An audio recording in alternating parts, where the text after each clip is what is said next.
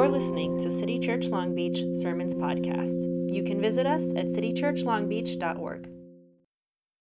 My name is Brenna Rubio. If I haven't had a chance to meet you yet, my pronouns are she, her, and I'm one of the co-pastors here at City Church of Long Beach, where we are a radically welcoming community on the journey towards Jesus, joining him in the renewal of all things. So just a big welcome to all of those who are here in Lafayette Auditorium today, but also to our friends on Zoom. Thank you for being with us, and it is going to be a good Sunday. Obviously, it's a Sunday where there's a lot going on. Yesterday we had Lunar New Year, and now today I'm not so much into these things, but I have heard there's some sort of sports event happening today. I think of it more as the day where my husband makes a lot of guac and ribs. But I know some others of you, there's some other excitement happening. But thanks for being with us. We're really glad to be here all together. We love praying over our kids. We think our kids are awesome. So before we give them a chance to go out for some story and crafts and fun, our friend Serena Bakru is going to come up and pray for them and pray for all of us. Thank you. Good morning. Speaking of kids, for 3 minutes, I couldn't find my own. So I'm glad that they're over there sitting and reading in this quiet space. I'm like, where's my child? So yes, God, thank you for our children. God bless them. Keep them safe. We're just so thankful that we're all here this morning, and our children are here. And even the children who are not, just look after them. Keep them in your hands, keep them safe, keep them fully loved, and even the people who are around them, I pray that they show them kindness and love and a lot of care. I know that this week is Valentine's Day, but you have the greatest love, and I hope we all feel it, and our children especially. Thank you, God, in all you do. In Jesus' name we pray. Amen. Amen. Hey, kids, if you want to go have some fun with our fearless leaders, you're welcome to come over to the door and head out with them for crafts and story and all the good things. And now, if you would welcome up Bill White. That's great. Thank you so much. Hi, I'm Bill White. I'm the other co-pastor. My pronouns are he, him, and it is so nice to be with you guys today. We are wrapping up a sermon series called Freeing Jesus, where we've been looking at some of the ways that our culture and our churches and our own souls have kind of shrouded Jesus and wrapped him in a lot of things that maybe he doesn't fit best with, and trying to set Jesus free to be who Jesus really is. So it's been it's been very exciting. And so we're going to end with the bang today and talk about freeing Jesus from white supremacy. So there you go. And so if you would welcome with me my dear friend Barak Bomani, who's going to preach with me today. Come on down.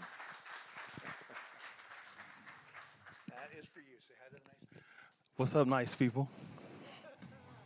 Good morning. So some of you have heard Barak before. When's the last time you preached here, Barak? It's been a minute. It was back in the pandemic? I think so, yeah. 2 years ago? Yeah. It's been a minute. It's been a minute. And then we're like, let's not have him back for a while. That was a little much. Maybe so. Actually, that was like one of the most popular sermons that we've ever had. So I was like, let's definitely not have him back. Oh, man. All right, let's see. I think I probably have some notes in here. There they are. So we're white supremacy. Boy, it's a little on the loaded side. You think? For some of us more than others, huh? Right, exactly. Oh, man. Y'all can relax. It's okay. I like white people. Oh, man. All right. Yeah. So it might feel a bit more like a podcast today. Barak and I have been friends for a long time. We've known each other for, At least, what, Well, 14 15 years, something 15 like it, years, yeah. something like that. Yeah.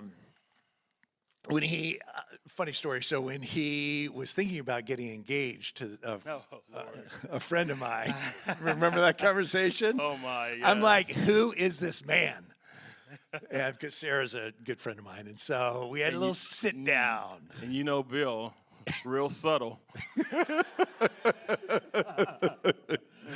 So who are you and what are your past sins? I did ask you your complete sexual history, I believe, in that conversation. It was really, it was awkward. I freely admit. I'm not saying I recommend that, but I did do that.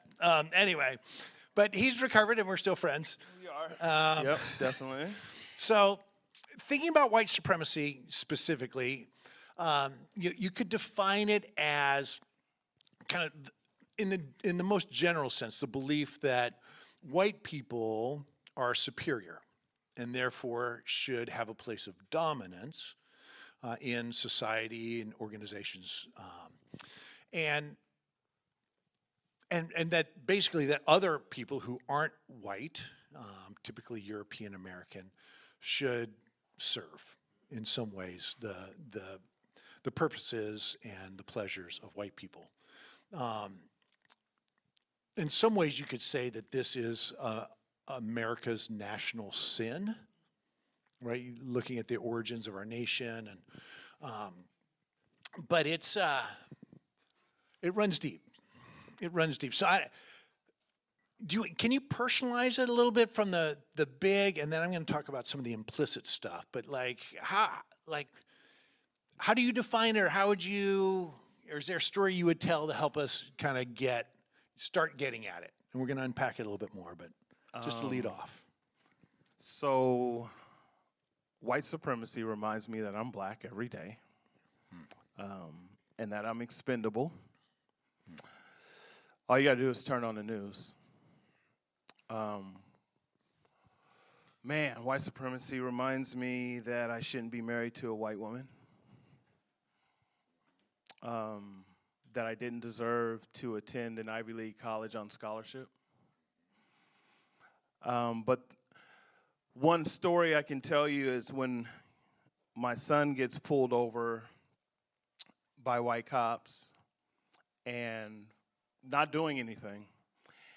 And then $7,000 later and many, many court visits, he has a felony that we have to get removed to a misdemeanor to get eventually taken off for something that he didn't even do. So that's the life. That's the life we live in over here. So it's personal. Yeah. And it's daily. So yeah. Yeah. No, that's good.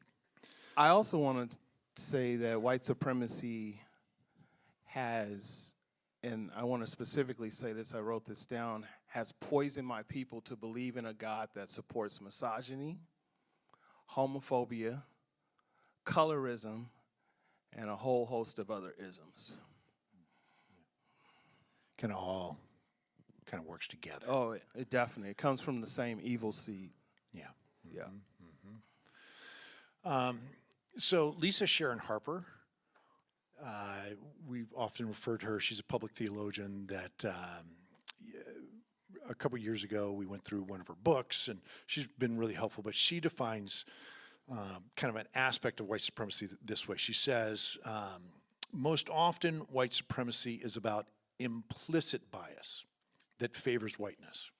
It's about the unconscious associations that we make in our minds before we even know that we've done it. Right? So it's like It's institutionalized. It's in the culture, and then what happens is then it comes just into us, right? It becomes just who we are.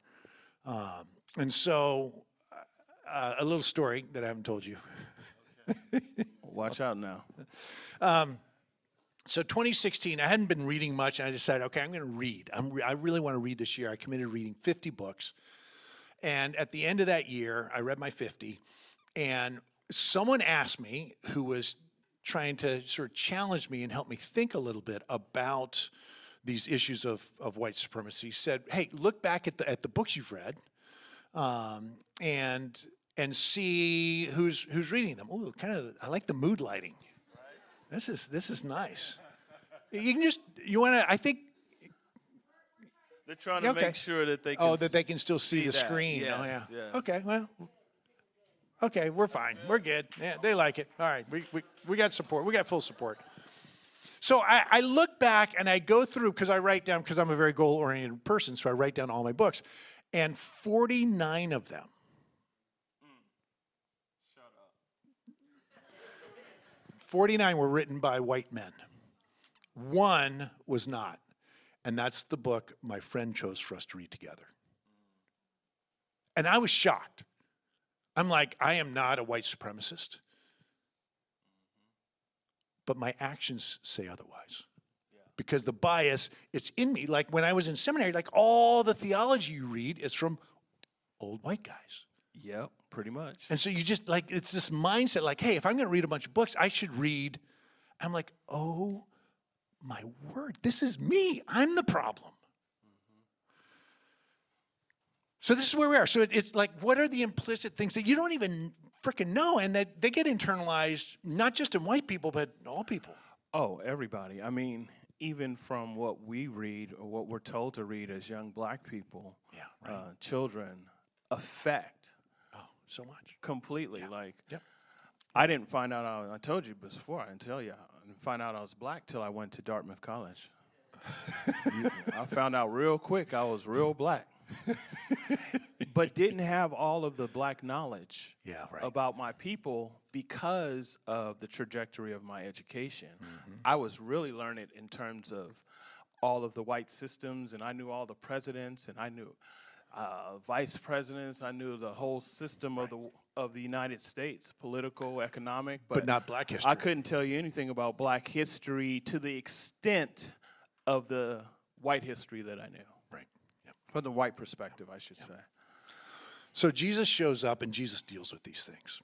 And a lot of times we don't see that because the lenses that we bring to the scripture, particularly folks like me, they have a particular glaze on them. So we're going to read a passage of scripture today. Our friend Brenda Lopez is going to read scripture. If you would welcome Brenda as she comes up. And we stand around City Church as we read scripture. It's just a chance to say, God, we're so grateful for your word. So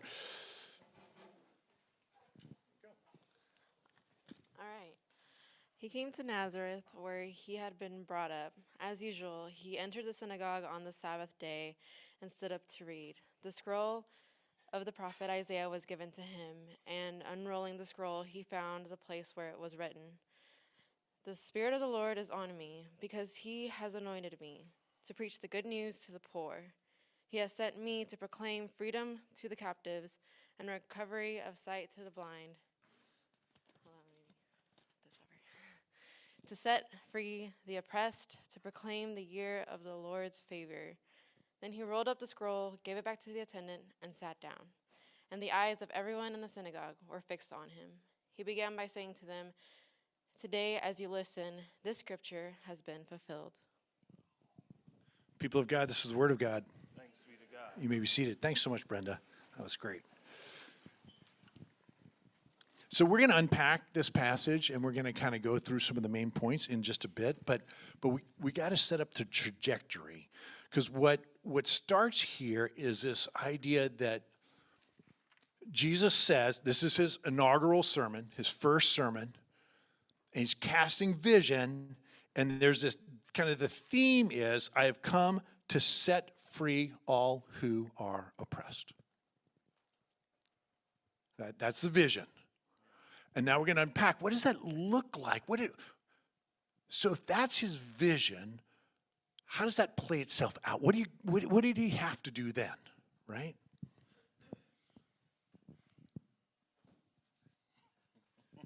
Talk to me about Samaria.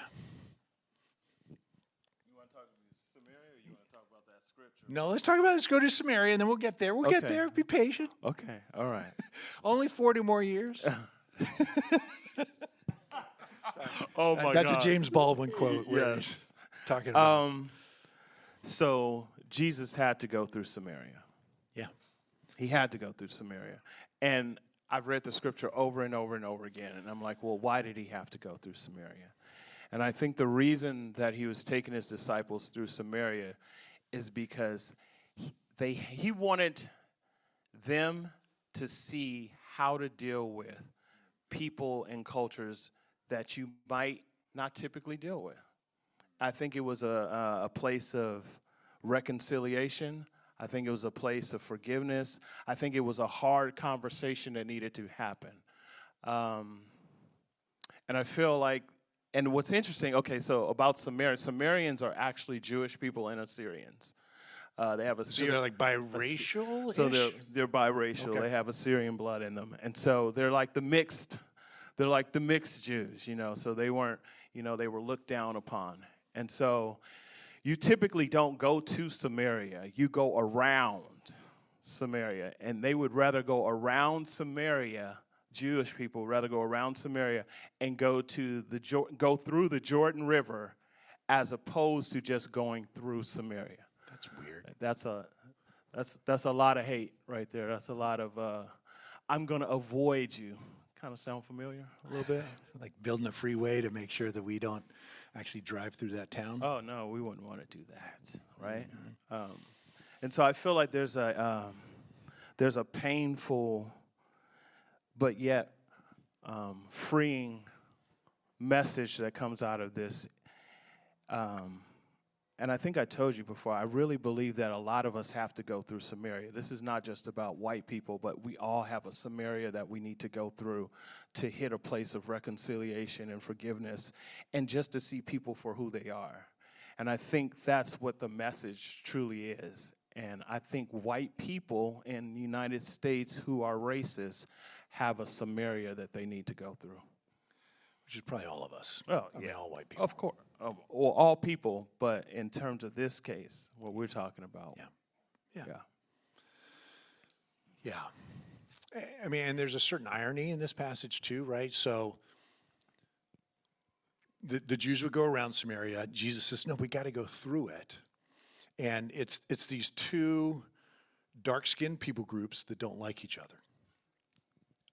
And implicit in this text, this is in John chapter 4, and in all the New Testament, is there is a third racial group present.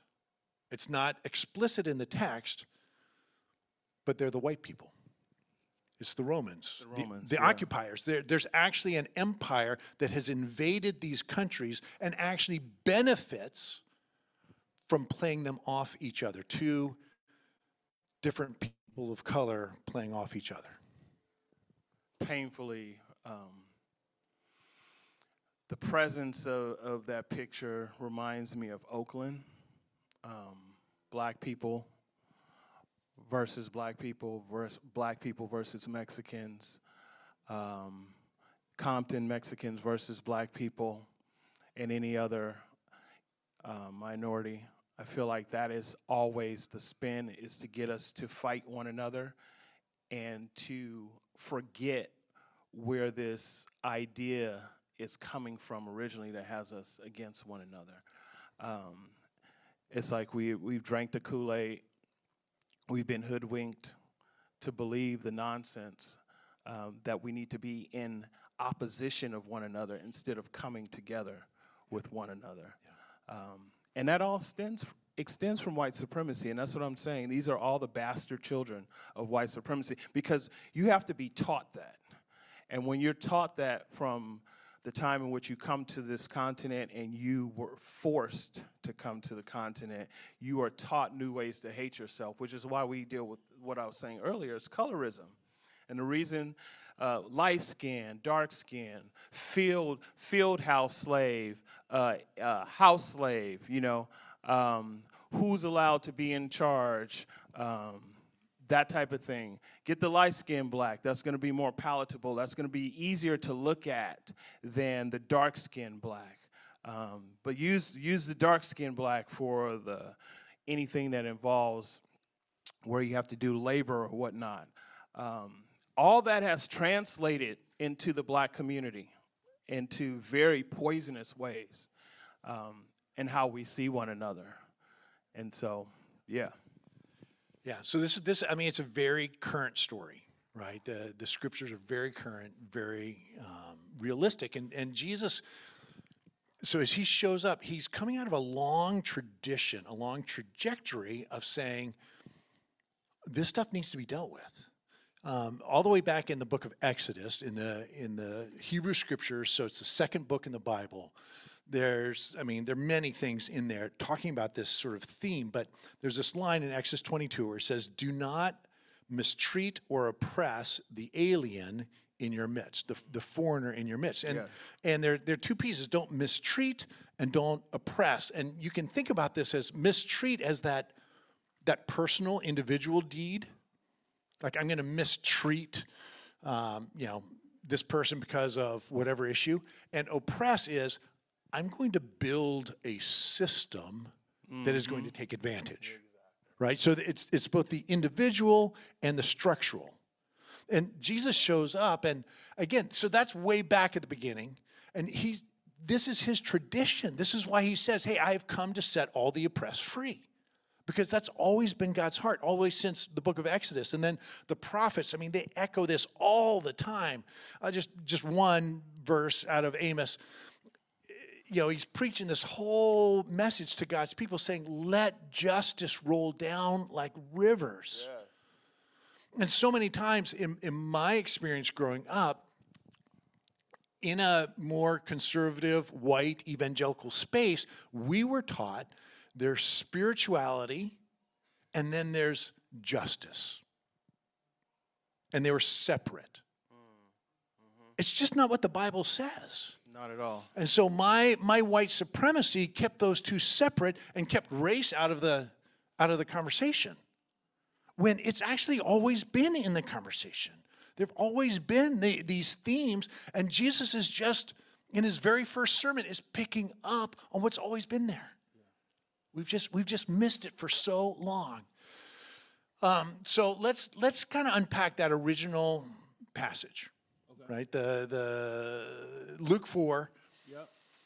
And we're going to leverage your brain power here. So in the passage, he says, hey, the theme verse is we're going to set all the oppressed free, and then he specifically names three kinds of oppression. The first one is around money, finances. He says, I've come to preach good news to the poor. And if you look at the statistics around poverty, which Jesus specifically said he came to address, we'll take a look at this. So if you look at family net worth, this is in 2021. The average white family has $250,400 as their average net worth. The average black family, $27,100. Like, see a little difference there? That's crazy. Why, is that just accidental? How did that happen, Brock? You have time? How much time we got? When I look at this, I see World War II. Why World War II? Because that was the change in terms of home ownership. Because that's the great generation that starts owning homes. Yes. And so building homes, yeah. When World War II ended, there were 1 million black men and women who had served. 1 million. 1 million. So they all got the GI loans. Oh. For the mortgages, the mortgage assistance. Don't you hope that is how it went. It's just not true. Yeah, they didn't get anything. Less than 1%. Less than 1% of the black GIs yes. actually got the assistance. Yes. And there was assistance not only with home ownership, there was assistance with unemployment, and there was also education. Education. Right. So you miss out buying homes in the 50s, so then your kids don't have mom and poms or grandma and grandma's equity to help them buy their house. Nor the education, because then you could go to school, right, on the GI Bill. So, right. So you miss college. So instead of my grandparents having the chance to, or even, my grandparents, my mother, my aunties and whatnot having those chances, they missed out on all that Right. because you need home ownership. And then when you did try to buy a house, there was all redlining. So where all the black people, brown people, we don't give loans in those particular areas. Pay higher interest rates. Definitely higher, enough to keep you out because they know you can't afford it. So yeah.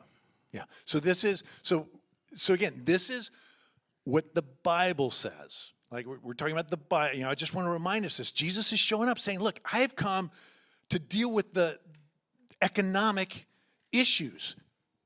It's pretty stark. So that's number one. Number two is he says, I've come to set the captives free. So let's look at incarceration. I mean, just take a guess, right? So per 100,000 people in the U.S., incarceration of whites, they're 214.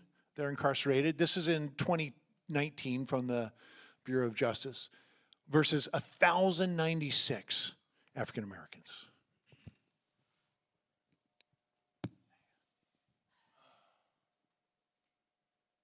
So, school to prison pipeline, stats from the ACLU. I wrote down a couple of things. The zero tolerance discipline has resulted in black students facing disproportionately harsher punishment than white students in public schools. While black students only make up 16% of public school enrollment, they account for 42% of all students who have been suspended multiple times. This is in sharp contrast to white students who represent 51% of the public school enrollment, yet only constitute 31 students of students who serve multiple suspensions. Black students represent 31% of school-related arrests. Black students are suspended and expelled 3 times more than white students, and students suspended or expelled for discretionary violence, violation, are nearly 3 times more likely to be in contact with the juvenile justice system the following year. Mm-hmm. So, get kicked out of school this year, go into juvie next year. Exactly. So it goes pipeline straight in. Suspension, expulsion. You set up for the system already. Yeah. And this is what Jesus came to say, look, I came to break this system. I came to break this. The third thing in that inaugural sermon about oppression, Jesus says, is I've come to heal the blind. So I've come to deal with healthcare issues. All right, and so, look at the stats. So we just picked one of many, but deaths before age 1 per 1,000 people in the U.S. So for whites, 4.6. For blacks, 11. Twice. It's twice as high. It's like these kids are dying before age 1.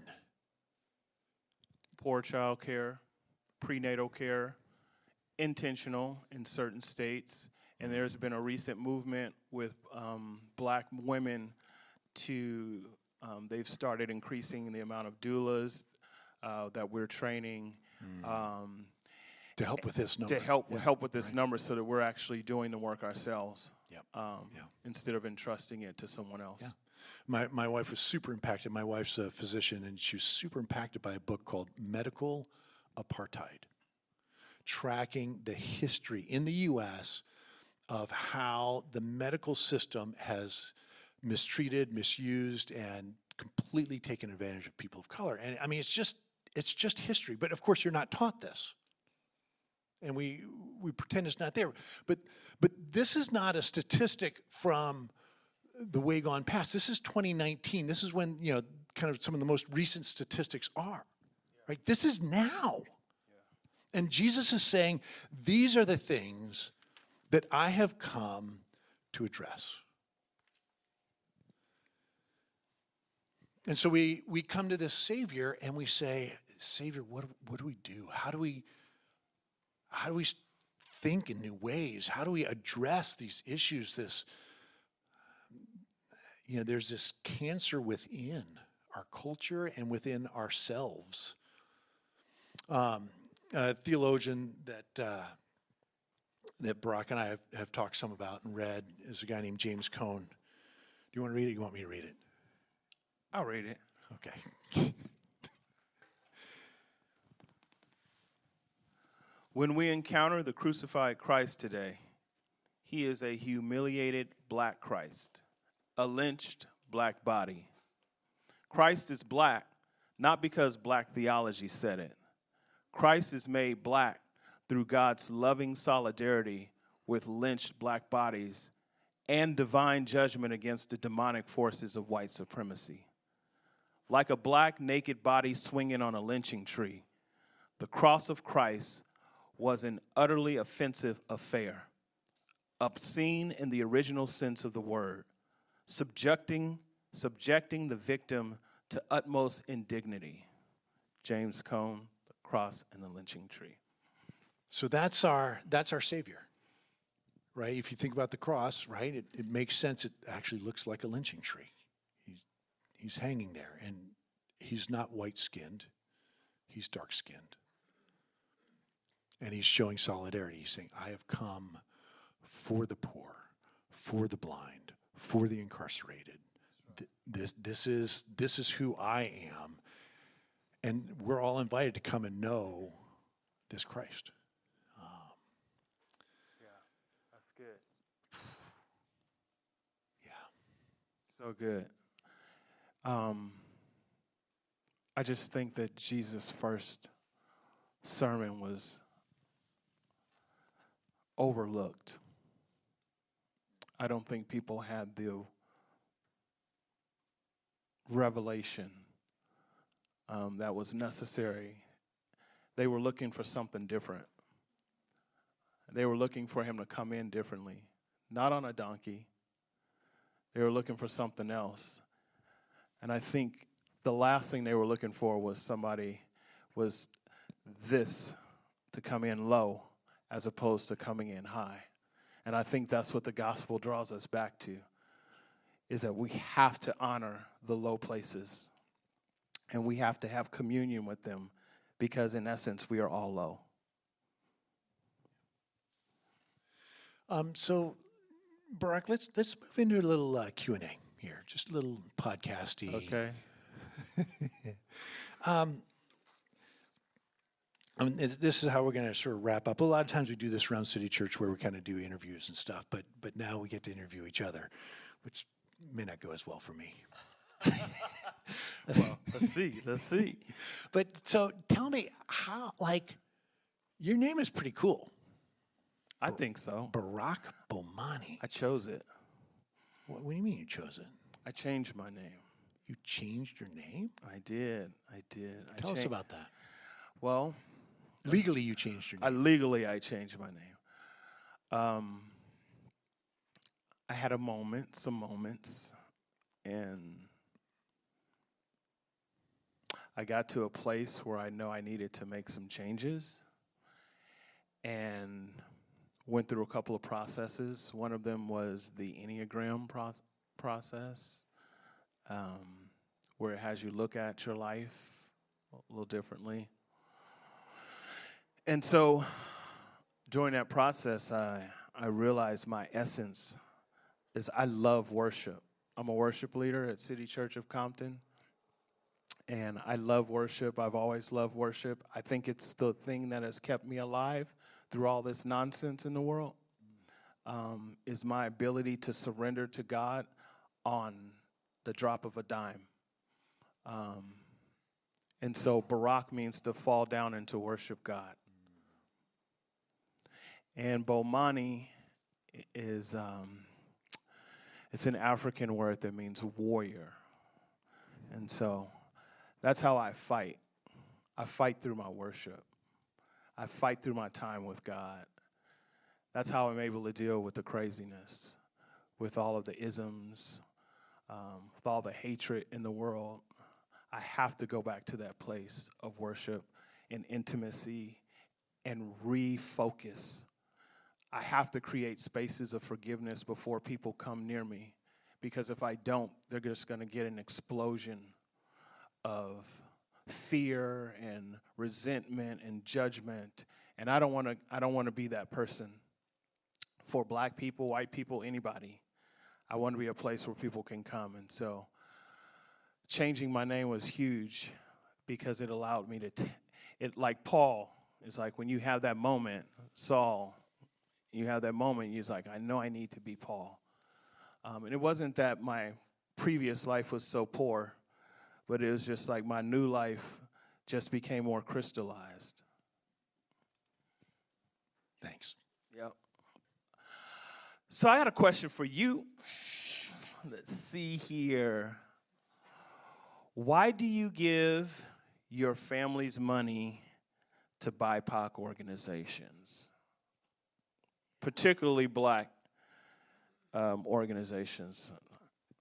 Yeah. Too personal? No. Okay. I mean, sure, it's fine. I mean, a lot of reasons, I think. I mean, I'm sure there's some white guilt in there. But, so after 2016, the 50 bucks and realizing I'm the problem, just started going on a journey. My wife, Katie, who you guys know, she's always been on the cutting edge of actually thinking about race and justice. And I think I've always just been scared because it just seems so big. And I always knew that there were ghosts in the closet. And so as it turns out, my family, I grew up in the South in Virginia, and my family lost a lot of wealth in the Civil War, a lot of property. Turns out, reading the family history, that property was human beings. That my family owned many enslaved people. They were enslavers. This is my family line. And so I didn't do that. And yet, I mean, my grandparents went to college. They had money. They had homes. And I realized, the system that my family, my blood created has benefited me immensely, including financially. And I don't know what to do with that.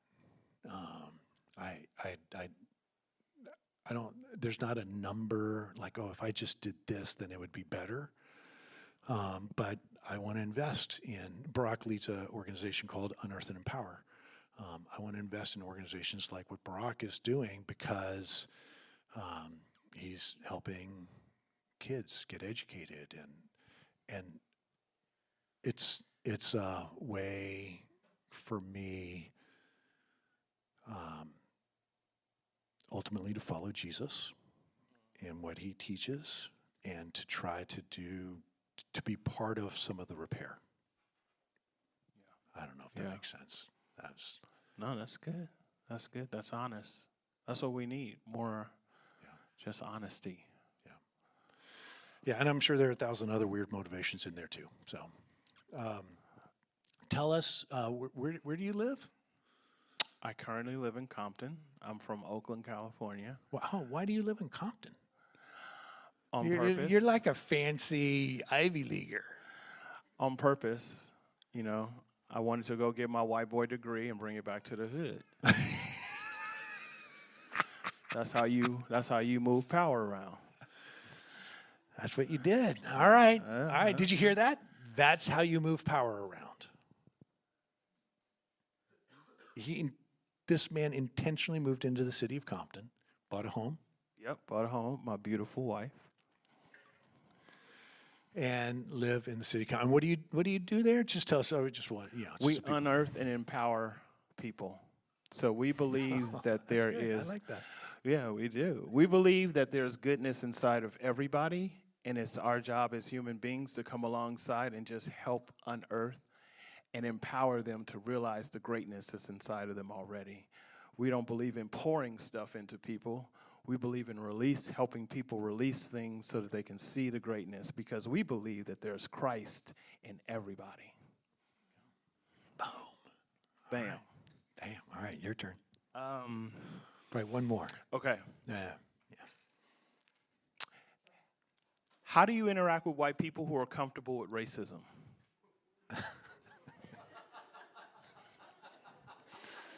I mean, was there another one that you had?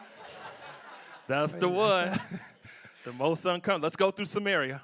I know, that's right. So it's easier if I don't know them. Mm-hmm. Yeah. I mean, you can. I feel I can be just more directly offensive, and say, I don't appreciate that, or that's not my experience. It's so hard with family. And in some church settings where I'm with other white pastors, and I don't think I do a great job, but it's like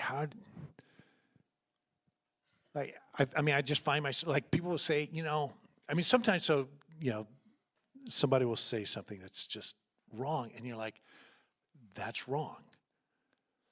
But I'm not fast enough to know why that's wrong or the appropriate way to, and so I'll try to hold it and maybe bring it up again after I've thought about it, but then sometimes the moment passes, and so I never do. I mean, sometimes, on occasions, I'll just blurt, and then a fight ensues, and people get pissed, and maybe that's the right way, but then I find, I say mean things to people, and so then I become part of the problem because I haven't done enough work on my own. Oh, yeah. You know what I'm saying? Where I'm not I'm grounded, and so I can appropriately confront, Who wants to be grounded? Yeah, but then the problem is when I say something stupid to them that really is just mean-spirited and not helpful. Yeah. Then they turn in and make it about that when it should be about About the issue. you're being racist, and this is not okay. Yeah. And so then sometimes I'm like, well, there are kids present, So I think, well, shucks. Darn it. So I don't know. I don't know. Talk to me. What would you have me do?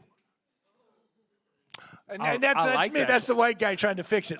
Give me something to do to fix it. Quick answer. And then we'll be good, right? Right. I think you guys do want an answer all the time for something. I do. Y'all want order. Everything's black and white, red or blue. It's the same thing. It's that dualistic mindset, right? That we all get sucked into. It's got to be this way or that way. And if you don't believe this, then you suck. We got to get away from that. So, but I think what I would have us all do, is to continue to have conversations like these, and to push yourself to uncomfortable places. Like I said earlier, I think it's important for us to go through Samaria. I think you got to deal with your stuff, whether that's whatever ism that you got going on. If you have an ism. I know, I didn't used to think favorably of white people. Growing up, I grew up in a family where white people done some really horrible things to my family members when I was yay big and before. And so it's hard to include that into your life. You have to unlearn some ways and then relearn them. And I think that's the process that we all should be in, right? And we should all be placing ourselves in situations that require us to think more of others than ourselves.